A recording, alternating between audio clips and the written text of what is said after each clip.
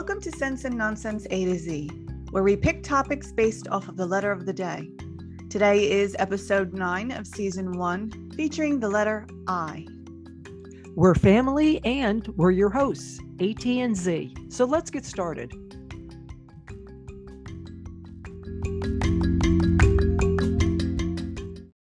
Today's hello is Tahitian. Oh, Yorana. Yorana. Yorana. All Hello. right. Yeah. It's spelled with an I, I-A-O-R-A-N-A, but it's pronounced Yorana. That's nice. Yeah, it is. Beautiful language, right? Yeah. Yeah. So what's going on, Z? Not much. It's been a slow week for me. Nothing. Nothing. I got nothing. Nothing. Nah. What about you? I got something. Okay. Preseason baseball, baby. Oh, okay. It's finally here. Thank God. And I am enjoying it. That's for sure. Good. That's yeah. good. Yeah. So right now I have hockey, I have basketball, and I have preseason baseball. I'm a happy camper. I guess you are. Yep. Rangers are doing well. I'm happy. So here's the latest. Okay. We had talked about Troy Aikman going to Monday Night Football. Yes. Joe Buck is joining him. Is he? Yep. Isn't that great? Look at that. Yeah. That would be a nice pairing. Wonderful. Are you committed? Yeah. It's going to be the reason to watch Monday Night Football now. Not the games. Forget the game. Sometimes it's a game. Of course it's a game. But, it's hard to watch a game when the announcers are on the lame side. And I got to be honest with you. Some of the Monday Night Football guys have been lame, So it's also going to be interesting to see who Fox replaces them with. Yeah. It's hard for me sometimes to listen to the announcing. Yeah. It really is. I'm like, oh God. Yeah. So that's what's going on. Well, the best of luck to them. I hope they're very successful. I'm sure they will be. I'm sure there will be. Yep. Did you by any chance watch the Oscars? I didn't know. Did you hear what happened? Well, I heard something like Will Smith smacked Chris Rock. Yeah. I mean, like a punch slap. What? Chris Rock does his regular thing. Right. I'm a big fan of Chris Rock. Me too. Okay. So I know his humor. Everybody knows his humor. He's been around for ages. There. Yeah. Long time. And Will Smith and his wife were pretty much in the front. Yeah. One One of his jokes was, he said, "I love you." He goes, "I'm looking forward to seeing you in G.I. Jane 2. To Jada Pinkett Smith. Right. Okay. Apparently she has that issue that she's losing her hair because of that. Alopecia. Yes, alopecia. Yeah. And I guess Will Smith didn't take kindly to the G.I. Jane reference. Ooh, because Demi Moore shaved her head. Correct. Uh-huh. So he went up to the stage and punch slapped him. Holy crap. And I got to tell you something. Chris Rock handled it beautifully. He took a moment and he said, "I just got beat up by Will Smith." He was taken aback. Yeah. Yeah. A couple of people had taken Will Smith aside and said, "What are you doing?" Yeah. He proceeded to have said to Chris Rock, "Get my wife's name out of your effing mouth." So anyway. Wow. Yeah, was not good. And unfortunately, all the talk shows are talking about that rather than talking about the awards. Yeah, of course. Yeah. There was a thought also that why did they let him go up? Because Will Smith won for Best Actor. Yeah. Why did they let him go up and ramble on for 5 minutes? And then he got a standing ovation. Really? Yeah. Hollywood's not looked on very fondly right now. Jeez. There's a thought that maybe he should not be allowed to go there anymore.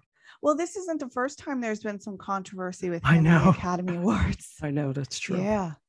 But he physically assaulted somebody and then they let him. And Chris Rock is not pressing charges. He's very fortunate because he's got a billion witnesses to the fact that this just happened. I know. That's not the way to handle things. Yeah. I don't know what I would have done if I was in charge. I probably would have allowed him to go get his award and say thank you and you're out of here.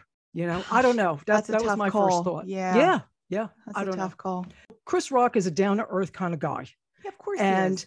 Doesn't surprise me that he's not going to press charges, but just for the But you know what else too? He probably shouldn't have made that comment. That's not a good joke to make. It's not a good joke. But No. sometimes they're not good jokes. Sometimes I it know. crosses the line. Yeah, of course. But it's not something that she could help. It's not like it's a choice she made. No, but it's she's a medical also condition. been very, very public about it. That's fine. That's fine. But it's one thing to go after people for the stupid choices they've made or whatever. Oh yeah, it's not a choice. But medical conditions are kind of like, really? Yeah, I know. And by the way, Will Smith did not apologize to Chris Rock. No, I'm sure he won't. Yeah. He won't. Yeah, I agree. So anyway, so that's the hoopla. Hoopla. Wow. Hoopla. How about if we do the 10 questions I edition? Okay. All right. So you ready for some intriguing questions? Yeah, I'm ready to be intrigued. There you go. Yeah. Okay. First question. Which Italian dish is your favorite? I'm going to go with ziti. Big ziti. Okay. All righty. Yeah. It used to be angel hair pasta with white clam sauce, but now I am allergic to shellfish. So that's out. There you go. You can't do that anymore. No. Yeah. What about you? Lasagna, baby. Yeah, I had a feeling you were going to say lasagna, but here's my thing with that. I can do the exact same thing with ziti faster. Well, yeah, but ziti gets mushed up a little bit more, whereas lasagna with the layers stay separated, Yeah. Okay. Question number 2. Okay. When is the last time that you had an IV? 11 years ago when I was in the hospital giving birth to my son. Yeah. Yeah. All right. Yeah. All right. Had to think about that, right? Yeah. Well, Yeah. When I was creating these, I was going, for me, yeah. Yeah. For me, it was my colonoscopy, by the way. Awesome. Discussion for another time. Yes. Okay. Question number 3. Which country would you prefer to visit? Ireland or Israel? Ireland. Okay. Ireland. Yeah, because it's hot in Israel. Yeah, I do better in cooler climate. Yeah. Yeah. Okay. What about you? It's kind of a toss-up because I wouldn't mind going to Israel because of Jerusalem, that sort of thing. Yeah. But it's a toss-up for me. Yeah. Yeah. Okay. Indy 500 or Daytona 500? Okay. Well, I've been to the Indy 500. Okay. I have been to NASCAR races, but I've never been to Daytona. I would say Daytona 500 because I've been to Indy. So Daytona. Okay. Yeah. Okay. Yeah. I like NASCAR better than I like the IndyCar racing. So I do too, but there's something about the Brickyard. There's something about it. Even NASCAR drivers, when they race at the Brickyard, there's something about that place. Yeah. So no, that's a race to go to. I've seen Jeff Gordon kiss those bricks, baby. Yeah. Yeah. So I would say since I've never been to Daytona, I would go to Daytona. Yeah. Cool. Okay. Do you have the iHeart app? No, I don't. Okay. Do you? I do. Yeah, I do. All right. Ever stayed in Illinois? Not just passing through. I mean, stayed. I don't think so. No, huh? No. Driven through only. Yeah. Wait. Hold on. No, I don't think so. Okay. I stayed twice, once for a wedding and once for business. Way back when. Okay. We're up to number 7. Oh, how many picture IDs do you carry? Under normal circumstances, 1. Your license, right? Yeah. If I'm traveling too. Passport. Yeah. Yeah. Same here. Actually, if I'm traveling, I tend to carry 3 because I've got little guys too. So. Oh yeah, for sure. Okay. Next one. Do you own anything from IKEA? No. Me neither. Only because there's really not a convenient one near here. Yeah, here either. Yeah. Okay. This next question is a little off the wall. Okay. Ink cartridges, original or remanufactured? Original. Yeah, I do too. I always have problems with the remanufactured ones. Yeah, me too. Yeah. Yeah, either they don't work and, or they'll work a little bit and then they're useless. Yeah. Okay, last question. Name someone with a high IQ. That I know, or just in general? In general. Albert Einstein? That's a good one. That's a good one. It's the first Stephen one Hawking? I go. Stephen Hawking? It's funny that you brought those two up. Okay. They're both at 160. Are they? Yeah. Sir Isaac Newton, 190. Mozart, 165. Da Vinci, 220. Holy. For Da Vinci. Yeah. Johann How did Strauss, they know that? He didn't take a test. You know what it is? It's people who analyze these people. Okay. Yeah. I mean, go take a test. Yeah. Abraham Lincoln wasn't taking an IQ test. Actually, they have Lincoln. Lincoln didn't make the top 5 presidents, but I have the top 5 presidents. Are you ready? Yeah. Quincy Adams, 175. Thomas Jefferson, 160. Madison, 160. Kennedy, 159.8. How did they come up with that? I don't know. Clinton, 159. Technically, 200 is the highest, but I guess it's an old bar, and now we have new bars with people going over 200. Because there's this kid in Singapore. He is 22. His IQ is categorized at 263. Holy crap. I know.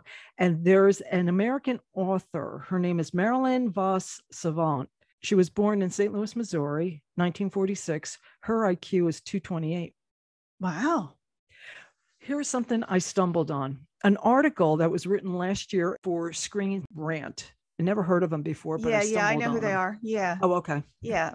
And they rated the characters of the Big Bang Theory. Okay. I thought this was cute. All right. So we know that Sheldon Cooper is number 1. Right. Even on the show, they claimed that his IQ was 187. Okay. Okay. Take a guess who was number 2. This is out of the main characters. Okay. All right. They went 1 to 10. So they had some characters that were on for a couple episodes, or for a season, that sort of thing. Yeah. I don't know. Maybe Amy. Yep. They felt that Amy was right behind Sheldon between 180 and 185. Are you ready for number 3? Yeah. Kripke. Oh. Because he challenged Cooper all the time. All the time. Yeah. He's crafty, Kripke. Yeah. And then they felt Raj because of his background. Okay. Then they came up with Leonard. Leonard on a show had mentioned that his IQ was 173, so they put him in there. Mm-hmm. Then they came up with Bernadette. Mm-hmm. Then Howard. Mm-hmm. Then they threw in Dr. Leslie Winkle. Okay. Remember her? Yes. Yep, of course, right? Yes. And Stuart, number 9, and Penny, number 10. But I think Penny had the most common sense out of everybody. Probably, but Stuart... Yeah, they put Stuart before. Wow. Because he had some sort of art degree. I was going to say he does have a skill. He went to art school, so yeah. Okay, all right. Yeah. So that order actually does make sense to me. So I think they were probably right on the button with that. There you go. Yeah.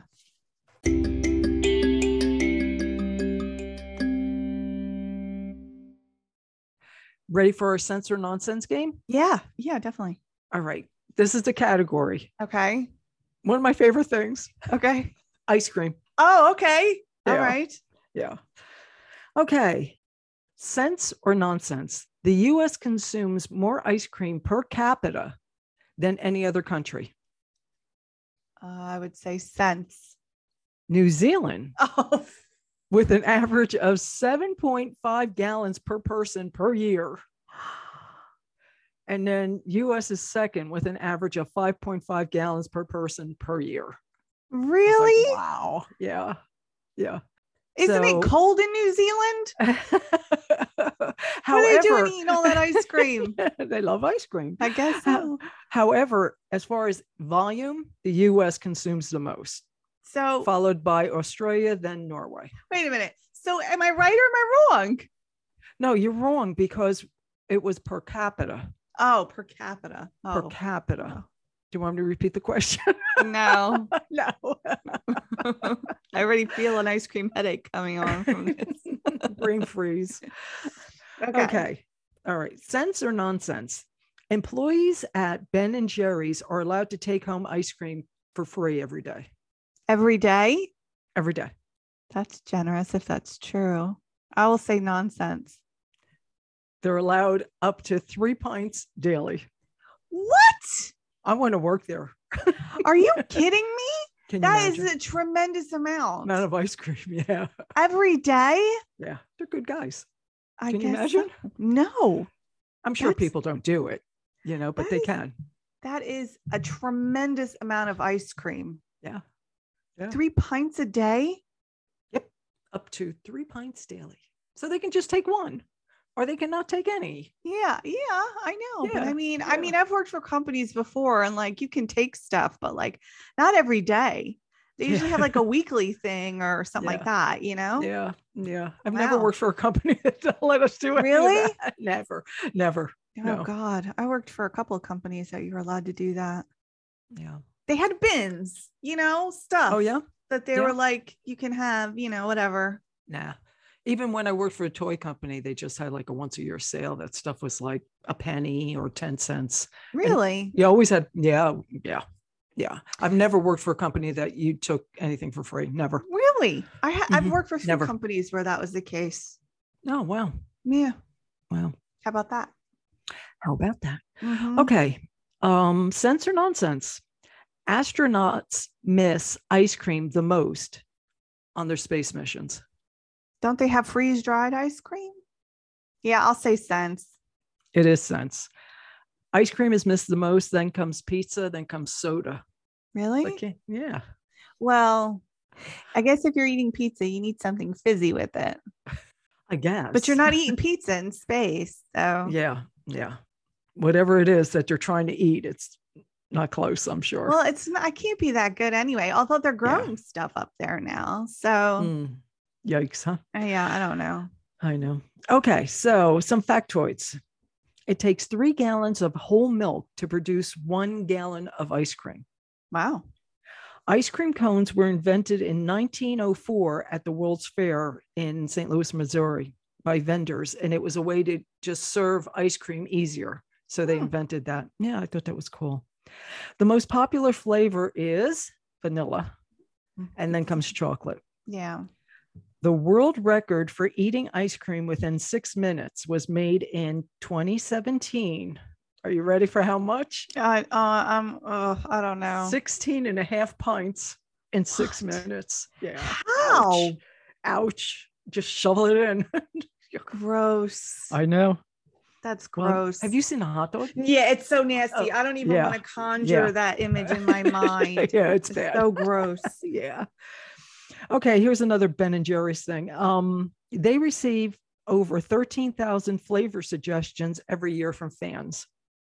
13,000. I believe that. Do you know that they say that you're supposed to, Ben and Jerry's say that you're supposed to eat ice cream with a fork, not a spoon? Oh, yeah? Mm-hmm. Wow. Yeah, so that you don't taste as much metal. Oh, wow. Interesting. Yeah. Then what do you do at the end? Oh, I'll tell you what you do at the end. Put a straw in it and slurp it? Nope. 1 in 5 share their leftover ice cream with their pet. That's what you do at the end. What if it's chocolate? Dogs aren't supposed to have chocolate. Yeah, that's right. Slurp it. So I'm 1 for 3 on these questions, which is just horrendous. I don't really eat ice cream that much.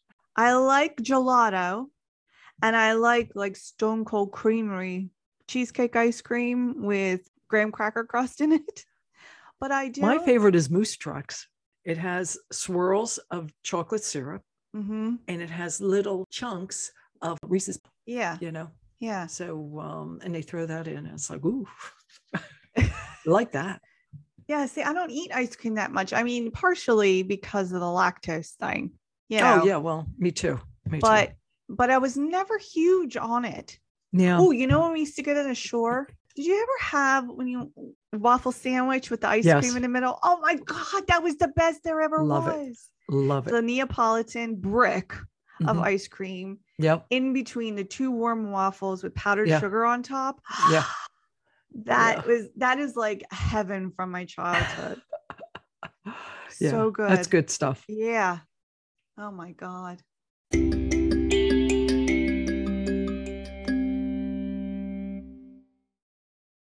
want to do our eye peeves?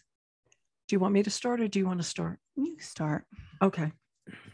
All right. My eye peeve is interest rates. Oh, yeah. So the Fed just raised the interest rates 0.25%. okay. All right. So loan rates last week were 4.25 and now they're going to be 4.50. Now I remember back in the 80s when interest rates on loans were like 19, 20%. Mm-hmm. And CD rates were pretty decent at that time too.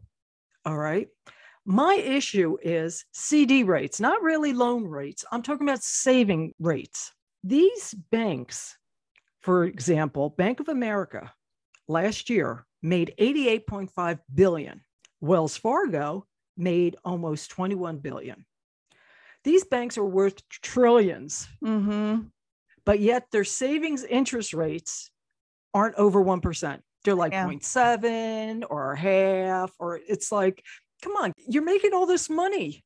Can you imagine how much people would throw into a savings account if they were getting some decent savings rates? I mean, I just don't get it. I don't either. I just don't get it. So they're more than happy to ding you whenever they can, though. Oh, yeah. And they're dinging you on the loan side. So they're going to, okay, so loans are going to be 4.5%, but savings is still under 1%. It's ridiculous. They're making all this money and they can't raise that rate. That's ridiculous. So that's my pet peeve. I understand. Eye addition. Eye addition. Yeah. Dun, dun, dun. Dun, dun, dun. Interest rates. All right. How about you? Mine is indiscretion apologies. Oh. As it pertains to like people in the public eye, celebrities making apologies. Right. So indiscretion means behavior or speech that is indiscreet or displays a lack of good judgment. And this is happening all the time. It happens constantly. For many reasons. For lots of different reasons, you know, all across the board. When anybody steps in it and then they have to issue an apology publicly because, you know, they've been basically shamed into having to apologize because they did something stupid. Okay. Got it. Yeah. Okay. Or just in bad taste or whatever. Yeah. You know, said something stupid. Yeah. Yeah. Got it. I have a real beef with this because these apologies are very formulaic and they're designed to quote unquote uncancel somebody, right? So they're crafted to convey this kind of weird language that is supposedly saying they're sorry, but really it's not to relay any kind of genuine contrition, right? Right. They say things like, "Thank you for holding me accountable. I didn't realize my words were that significant. That's not what I meant when I said that. I'm continuing to educate myself. Sorry if anyone was offended.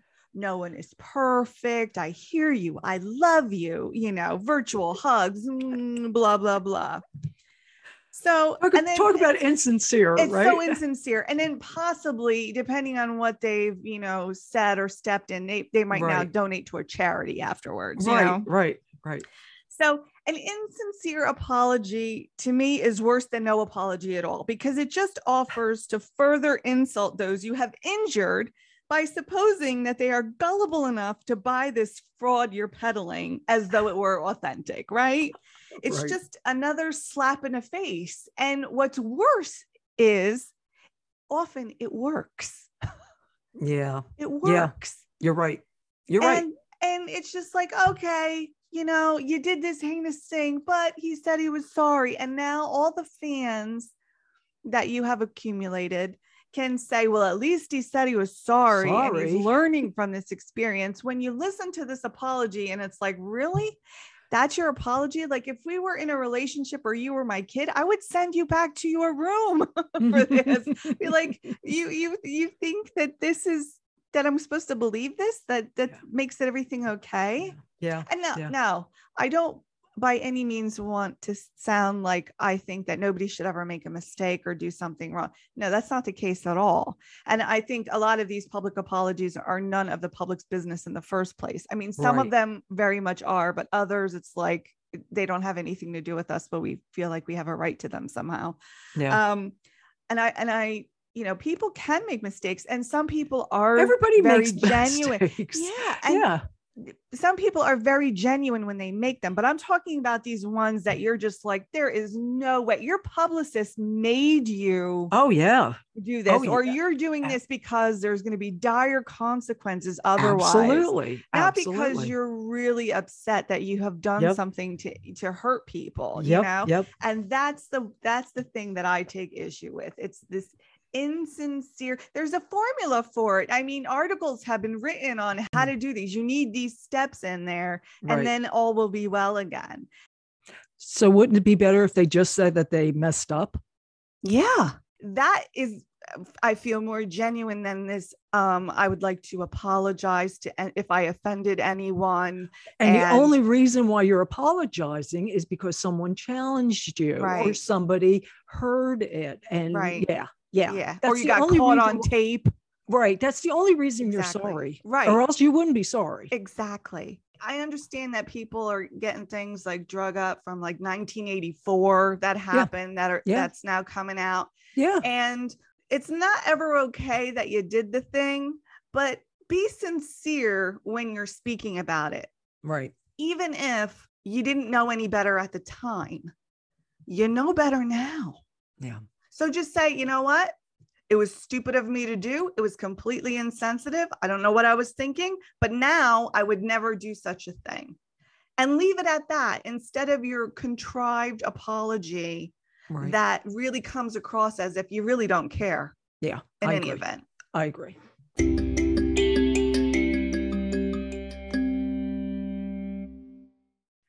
Okay, so there's not a lot of rock bands that start with the letter I. There really isn't. No, but there's one really good one. It's INXS. Yeah.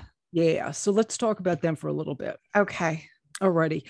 We all know that they're from Australia. They started in 1977. They were originally formed as the Ferris Brothers because three of the guys are brothers. Yeah. Well, it was a surprise to me that they started in 1977. I did not realize growing up that they had been around that long time. Yeah. Long time. This was your typical school band kind of thing, garage band kind of thing. Right. The one brother had a band, the other brother had a band, and then they got together and with some friends. So it's a great beginning story. They were playing with Midnight Oil. Oh. And you remember them. Beds Are Burning. Yeah. Okay. And one of the members from Midnight Oil came up with the name INXS. I guess. Really? Yeah. So they did. They took it on in 1979. That's a great band name. It really is. And I guess the Ferris Brothers doesn't really sound like a hard rocking band. Yeah. So I think he was right for suggesting that. Yeah. First album was in 1980. Had a little bit of success in Australia, but in 1984, their first number one single was Original Sin. And that's pretty much what took off from there. A couple albums that they had in the 90s, Listen Like Thieves, Kick, X, Elegantly Wasted. So during the Elegantly Wasted tour, we all know that he was found dead in 1997. He was only 37. Yeah. The band was together for 20 years. Yeah. It was such a shock. Totally. It was such a shock. I mean, I remember being completely caught off guard by it. Yeah. At the time, they were so popular. Yeah. And nobody could understand what happened. No, not at all. I mean, some stuff came out after that, but Yeah. But especially at the time, because you're thinking that was 97, right? 97. Yeah. We didn't have news like we have today. We had MTV News updating us really. And that was kind of like it. There was no social media, every eye in the world wasn't on it. So if it was now, we would have, had more of an understanding. But back then we were really in the dark about it. Yeah.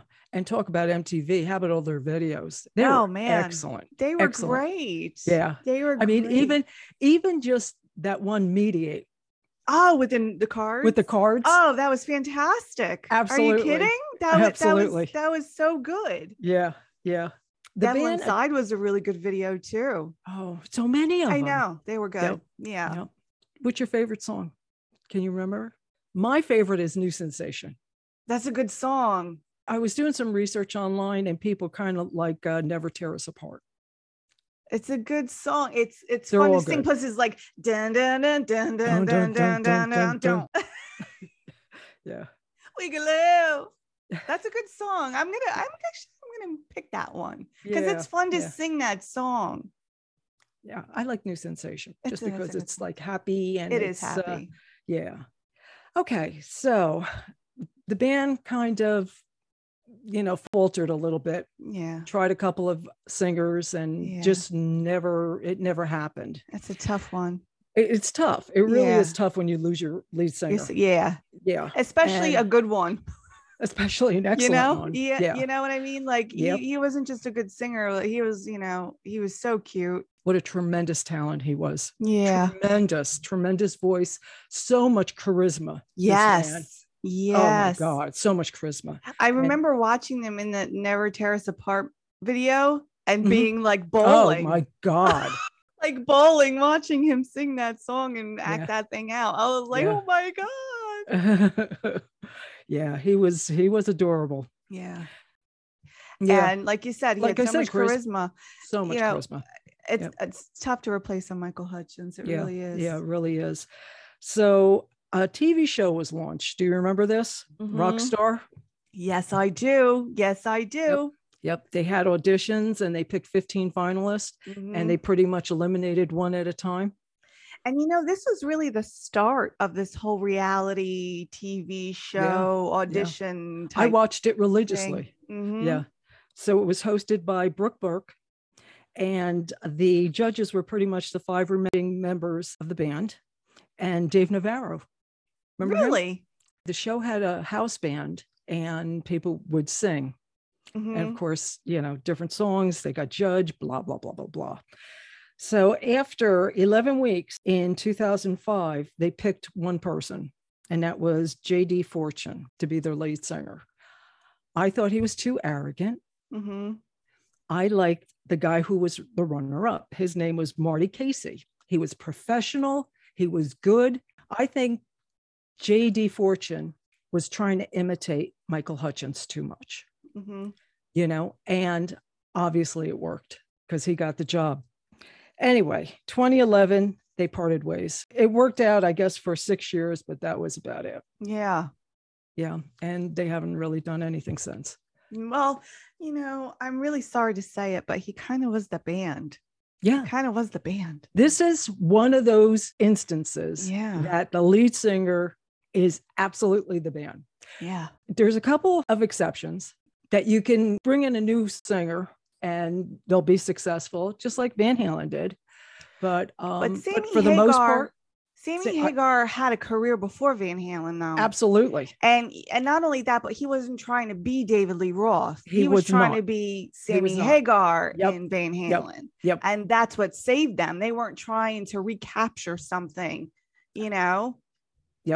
Adam Lambert does a really good job, as Queen's frontman now, but he's also not ever trying to replace Freddie. Like he makes that very clear. No, he can't. He does a good job, but he knows he can't. And so they make no bones about it. And I think that's the right track to take. But in a band like INXS, they were definitely trying to make it be like, obviously with them picking J.D. Fortune. Yeah. So what are you going to do? Anyway, well, they lasted 6 years with the guy. So yeah, maybe they'd had enough by that anyway. I mean, it was a good band while they were together. Yeah. Very good. Yeah.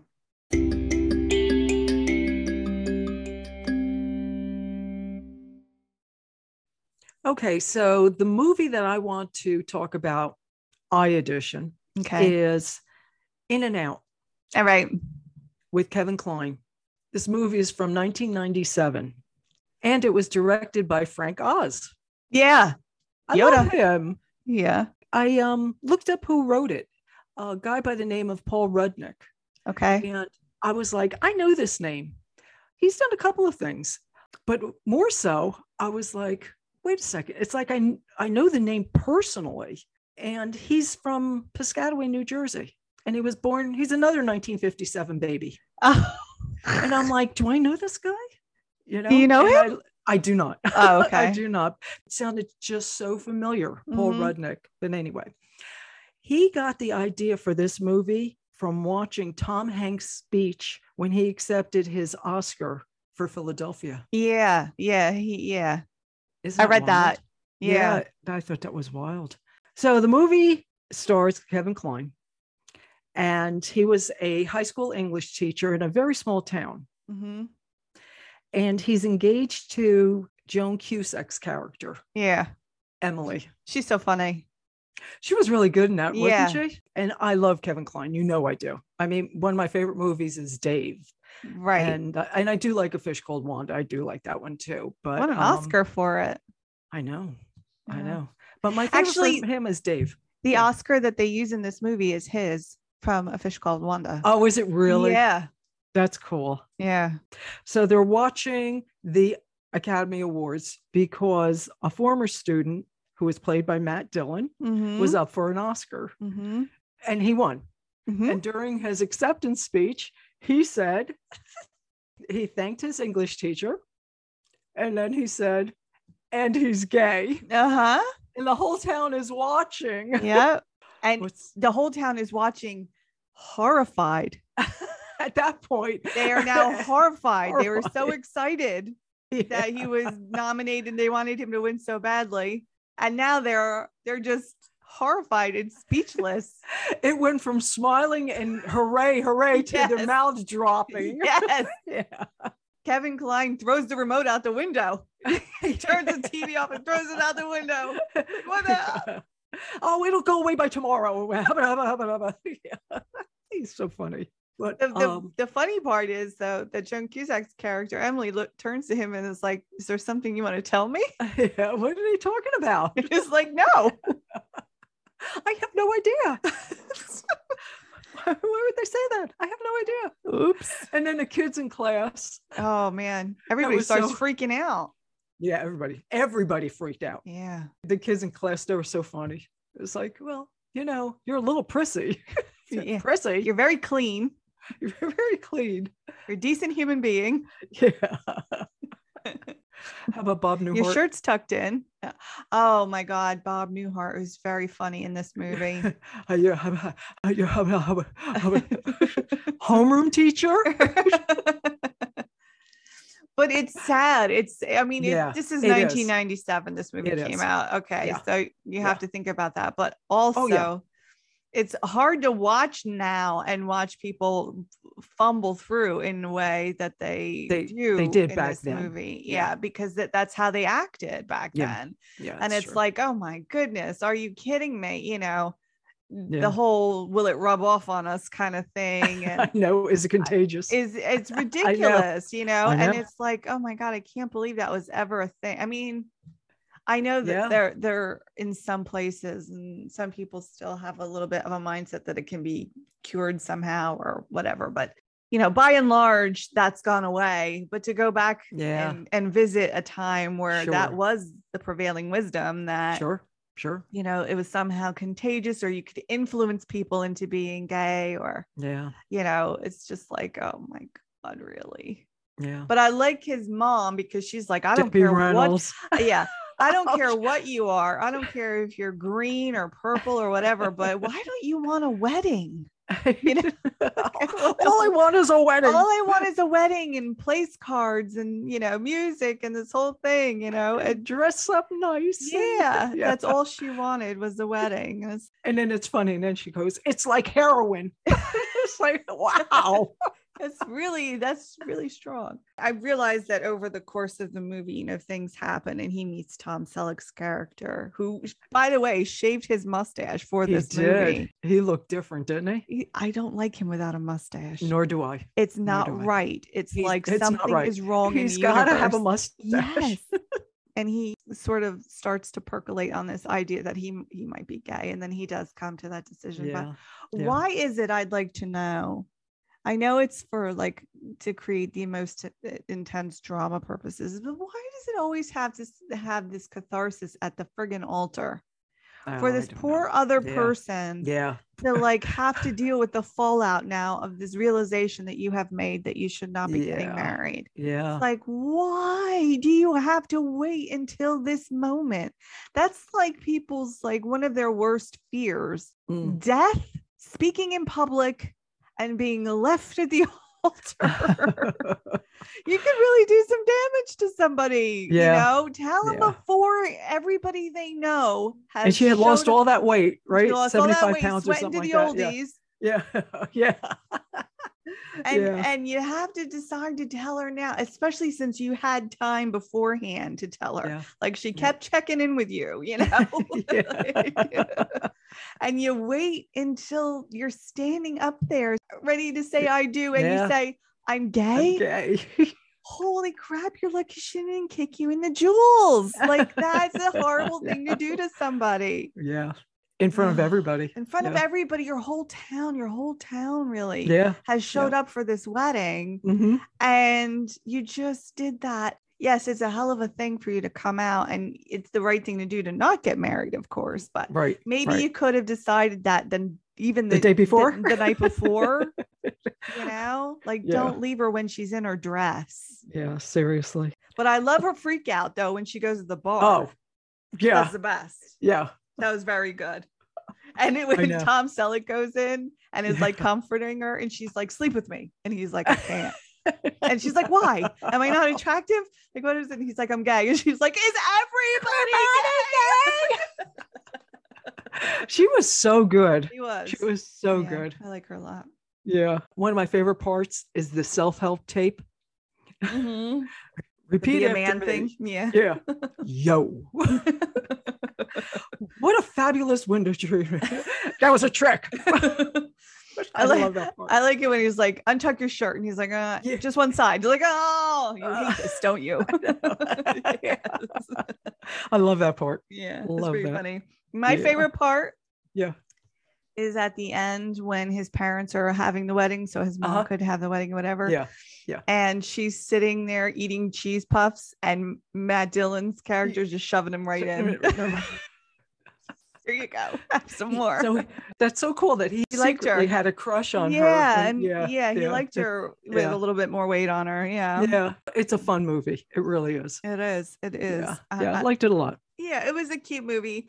I mean, like I said, it was a little bit hard right now, having seen it for the first time, going back and watching that kind of thing. But understanding the view of the time were like back in 1997. Exactly. Especially having lived during that time. I mean, maybe if I hadn't lived during that time, I would be a little bit more critical of it, but it was also spoofing it a bit. Yeah. All right. So that was my movie. It's time for me to do my favorite movie. Okay. And it has to be Iron Man. Of course it does. Of course it does. Yeah. Has to be. For what reason? Because of Robert Downey Jr. But it is a good movie. It's a really good movie. And I'm just going to talk about the first one. I'm not going to talk about 2 and 3. Oh, okay. It's just number 1. Okay. And do you know, have you seen this movie?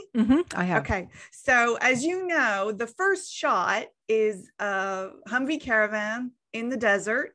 And the first sound you hear is da-na-na, da-na-na. And that is significant, listeners, because AT's ringtone has been Back in Black for ages. Ever. For ages and ages and ages. As long as you've had a smartphone, right? Yeah. As long as I had a phone that can do a ringtone. Yeah. It's always been Back in Black. Yeah. So I mean that is very significant for us. So I'm happy that she's seen this movie. And then he gets attacked with his own weapons, unfortunately, by terrorists, and has a bunch of shrapnel in his chest, when I was watching this movie for the first time, and it happens to me every time, is that after they get attacked, it then cuts to like 36 hours earlier in Vegas when he's supposed to be receiving this award. And they're setting you up to know that he's like this genius, and he's built his first circuit board at 4, and he built his first motor at 6, and, you know, graduated summa cum laude from MIT. Genius, genius, genius, genius. Yes. He's wonderful. He's this, he's that, and he's receiving this prestigious award, and he has not shown up because he's playing craps. And I was like, I love this movie. This is going to be a good one. Yeah. You know, it's like, oh, it's just so good. Yeah. Perfect cast. Perfect.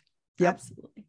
Yep. As a matter of fact, Stan Lee said that he was so happy that Robert Downey Jr. was playing Tony Stark. He is how he envisioned him.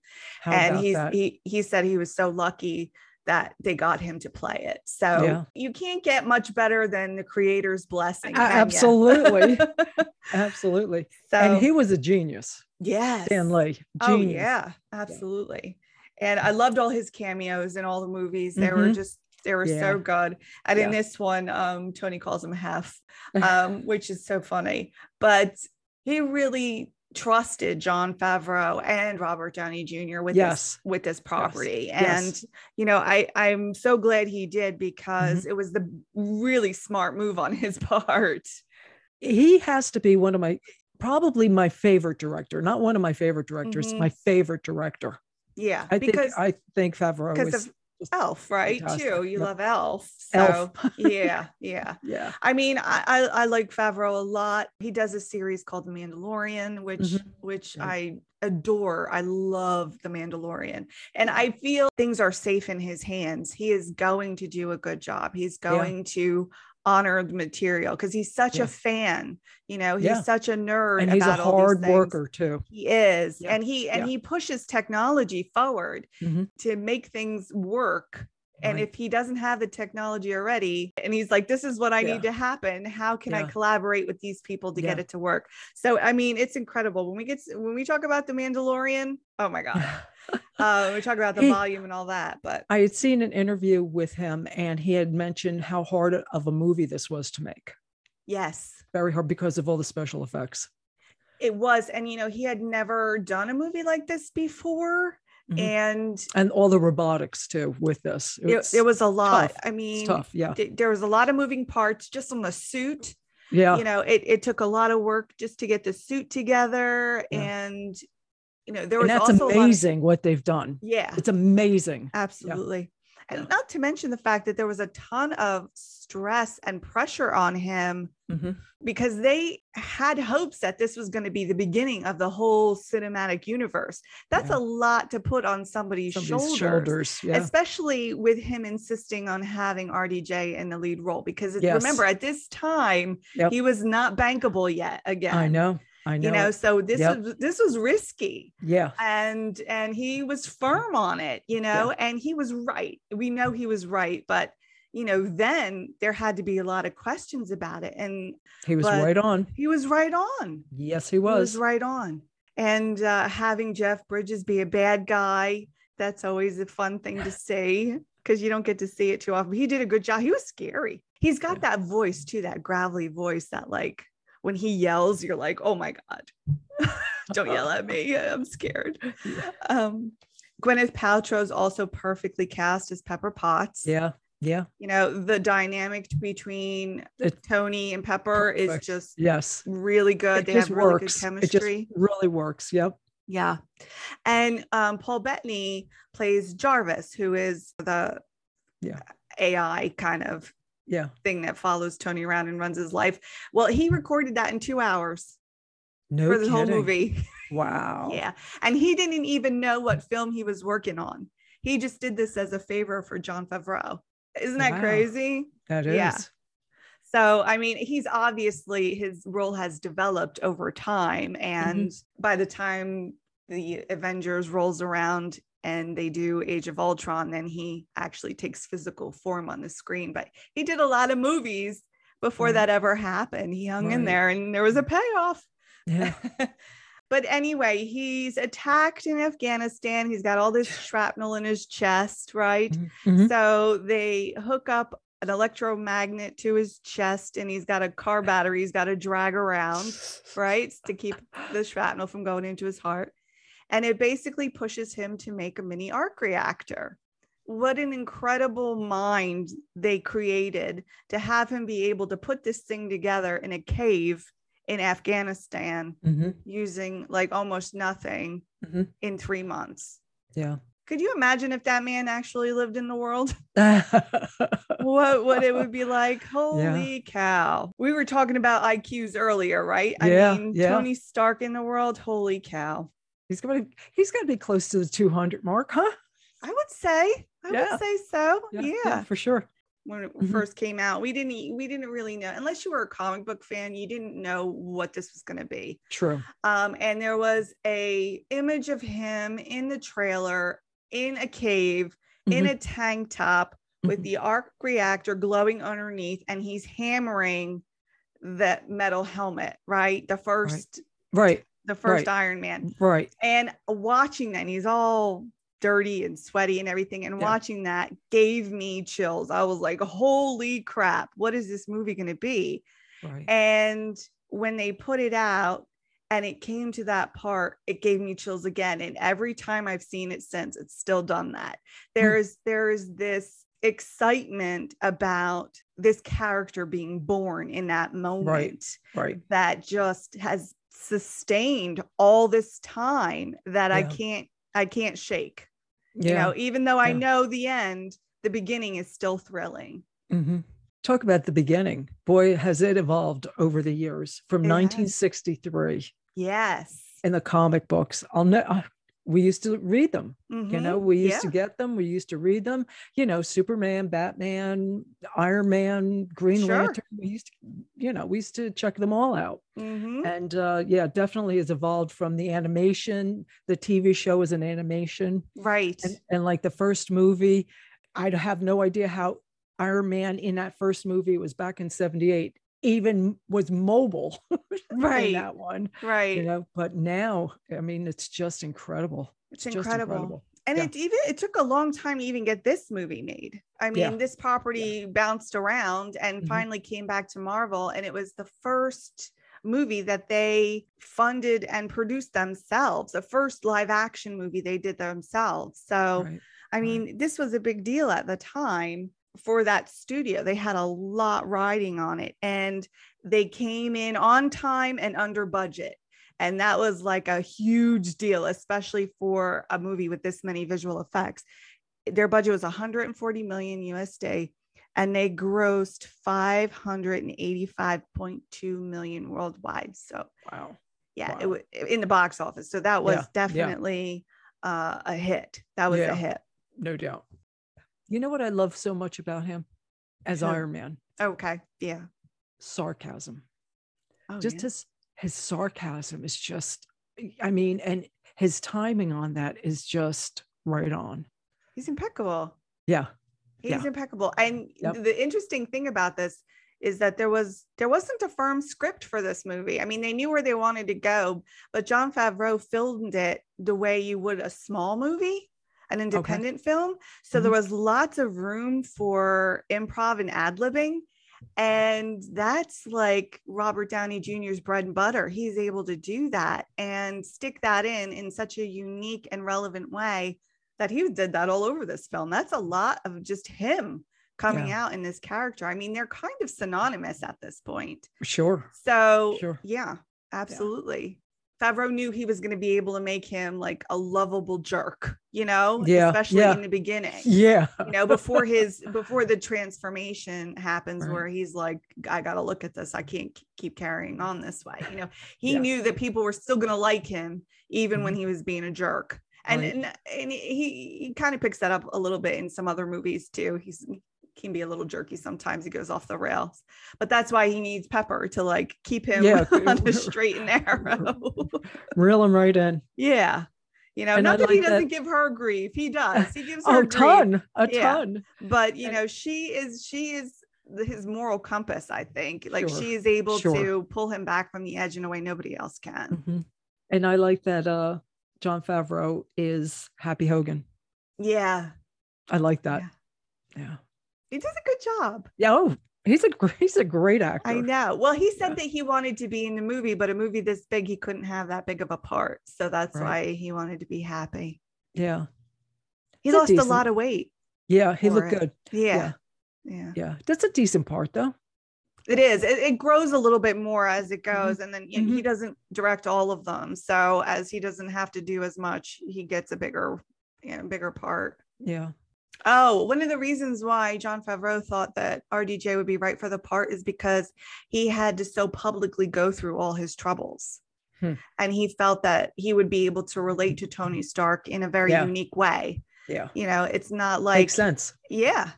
It's not just like, oh, I couldn't get the girl or I'm a high school nerd. It's like, no, I've had these very real issues.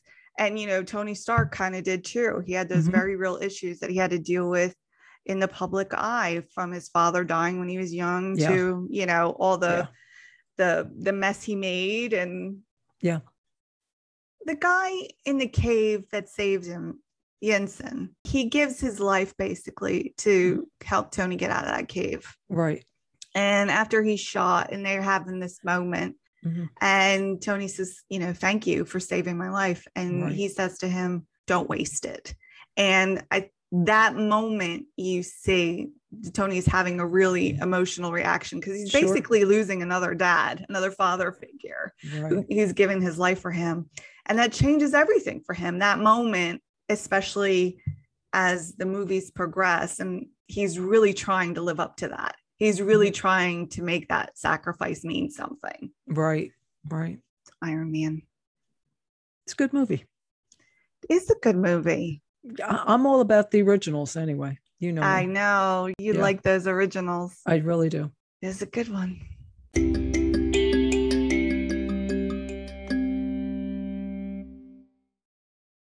Okay, I'm going to do my favorite eye actor. Okay. My favorite actor under the letter I is Idris Elba. Good choice. I think so too. Yeah. He was born Idrissa Acuna Elba, September 6, 1972 in Hackney, London, England. Yeah. And he was on The Wire, and that's kind of what broke him first here in the United States. But I first saw him in the Guy Ritchie film Rock and Rolla with Gerard Butler. He played Mumbles. Jerry played 1, 2, and Tom Hardy was in that movie too. He was Handsome Bob. I loved that movie so much because I love Jerry Butler. Yeah. But that cast of that movie is really good. I like Guy Ritchie movies. I wish he would put more women in his movies, but they're all, they're guy pal films. But they were really good, and they just bust each other's chops throughout the movie. He's known as being a very funny guy. Yes, he is. Yeah. Down to earth and very funny. Yes, absolutely. Yeah. And like, a manly guy, but like the best version of a man, like not in a toxic way, masculine, but not toxic, so having them all together, like those kind of guys like that has got to be a lot of fun. Sure. But I liked him in The Losers. He played Roke. That was a DC comic that they converted into a movie, and like Jeffrey Dean Martin's in it, and Chris Evans is in it. So it's a lot of fun. And Zoe Saldana as well. But where I started to love him was when he played Heimdall in Thor. That was Thor. Yes, Thor. Yeah. And he played Heimdall 5 times in The Dark World, in Ragnarok, and in 2 Avengers movies. And I really started to love him when I saw him in Thor. He looked so badass anyway. But then I went back and started watching some other stuff, and I found like Luther, which is a BBC series where he's a detective chief inspector, and he's like a cross between like Sherlock Holmes and Columbo in it. Right. And it's very interesting. It's very good because he doesn't carry a gun. They don't carry guns. Okay. And so he really has to like talk his way and figure his way out of so many situations that are different than here in the States. And it's very well done. He befriends this psychopathic woman who is obsessed with him, and she gets him out of some situations because he's hunting her in the beginning, and then she like has this weird obsession with him, and she kind of just wears him down. So it's really, it's interesting. It's a good show. It's really good. Right. A couple other things that he's been in. He's been in Fast and the Furious. That's where I've seen him. Hobbs and Shaw, right? Yep. Brixton. He plays like a Terminator type baddie. Yeah. In that, he's really good. Badass. Yeah. Oh, I know. Really good. Yeah. And he also played Krall in Star Trek Beyond, but he was covered in makeup most of the time. You could barely see him. But he's done all that kind of stuff, and then he like plays Nelson Mandela. So I mean, the guy, he's got some range on him, you know? Yeah, for sure. As a matter of fact, I had seen an interview with someone referring to him, and they called him an artist rather than just an actor. And it's like, yeah, you know what? They hit the nail on the head on that one. Yeah. He's done some producing stuff too now. He's venturing out. He's doing producing stuff in like Concrete Cowboy and also At the Harder They Fall. Well, he plays the baddie in that one too. But that takes place in like the Wild West. It's really good. Regina King's in it. It's really good. It's violent, but it's really good. Yeah, he was in Suicide Squad as well. Yes. But beyond being an actor, he does a whole bunch of other stuff. He's a DJ. I heard about that. Yeah, and he DJ'd Harry and Meghan's reception. Meghan's wedding. Yeah. Yeah, I mean, heard. how crazy is that? I know, that's great. He's an international kickboxer. Yes. He has a clothing collaboration with Superdry. He races cars, and he broke a record hitting 186.4 miles an hour in a Bentley Continental GT speed. I mean, it's been broken since, but yes. But he broke the record at the time. Yeah. He's got an OBE. He was awarded an OBE in 2016, and he's got a foot fetish. Yeah. Kate Winslet outed him on Graham Norton about the foot fetish thing because they starred together in The Mountain Between Us, which was a very good but very intense movie. I liked it very much, but she outed him with that. He did not deny it, and he likes to sleep naked. There you go. Sexiest man alive. I got it right here. 2018. There I got it right here. You actually have it. I actually have it, and I kept it. And you know how many times I've almost thrown this issue away? No, I never. don't hang on to them. I don't. No. But this one I can't throw away. No, you can't. And I don't think I'm ever going to be able to now. No, you should. But you should frame it. But interestingly, I'm going to say this. This parlays into something we talked about earlier. We talked about Tom Selleck and his mustache, right? Right. Well, in this November 19, 2018 issue of People with Idris Elba on the cover as the sexiest man alive, they have a little thing about Tom Selleck. About Tom Selleck. I could see it. Mustache or no mustache. No, there was a poll. They took a poll. Oh, come on. And 86% of people polled prefer him with a mustache. Of course. What's wrong with the 14%? I don't know. But I just thought it was so funny that we had talked about his mustache and then it happens to be in this issue. Yep. So I don't know if I can ever throw away a People magazine again because look how handy it is. Not that one. That one you have to keep.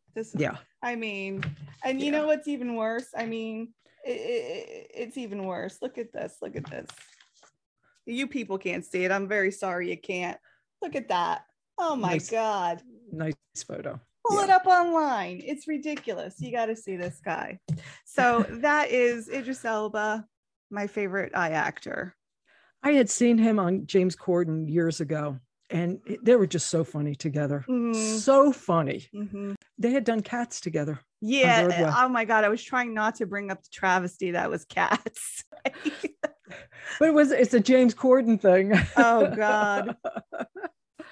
Oh, and during the interview, he was talking about that he would feel very safe if he was a passenger on his motorcycle.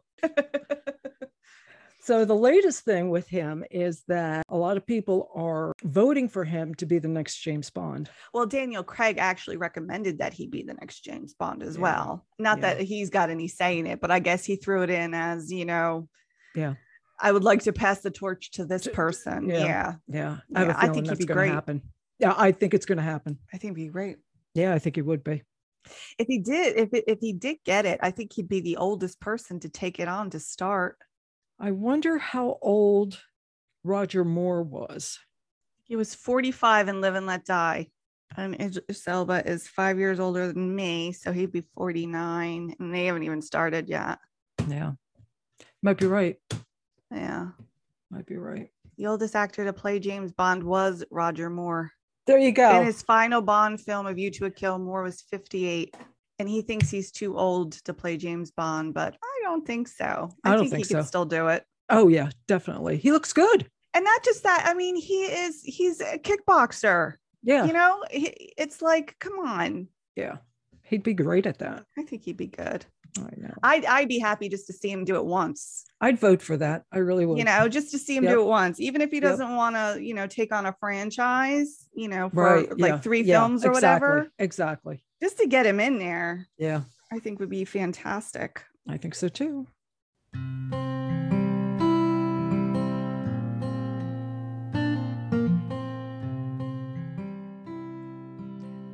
As we're getting ready to put our finishing touches on this episode, we have some heartbreaking news. Taylor Hawkins, the drummer for the Foo Fighters, has died on the 25th of March. Terrible. And it's heartbreaking. It's heartbreaking news. We're devastated as fans. Yes. And we can't even imagine what the family is going through right now. So we just want to offer our condolences to Taylor Hawkins' family, friends, and band. Absolutely. So on a somber note, we'll wrap this up. We appreciate you listening. With that, we're out of here. Thank you very much. We'll see you next week.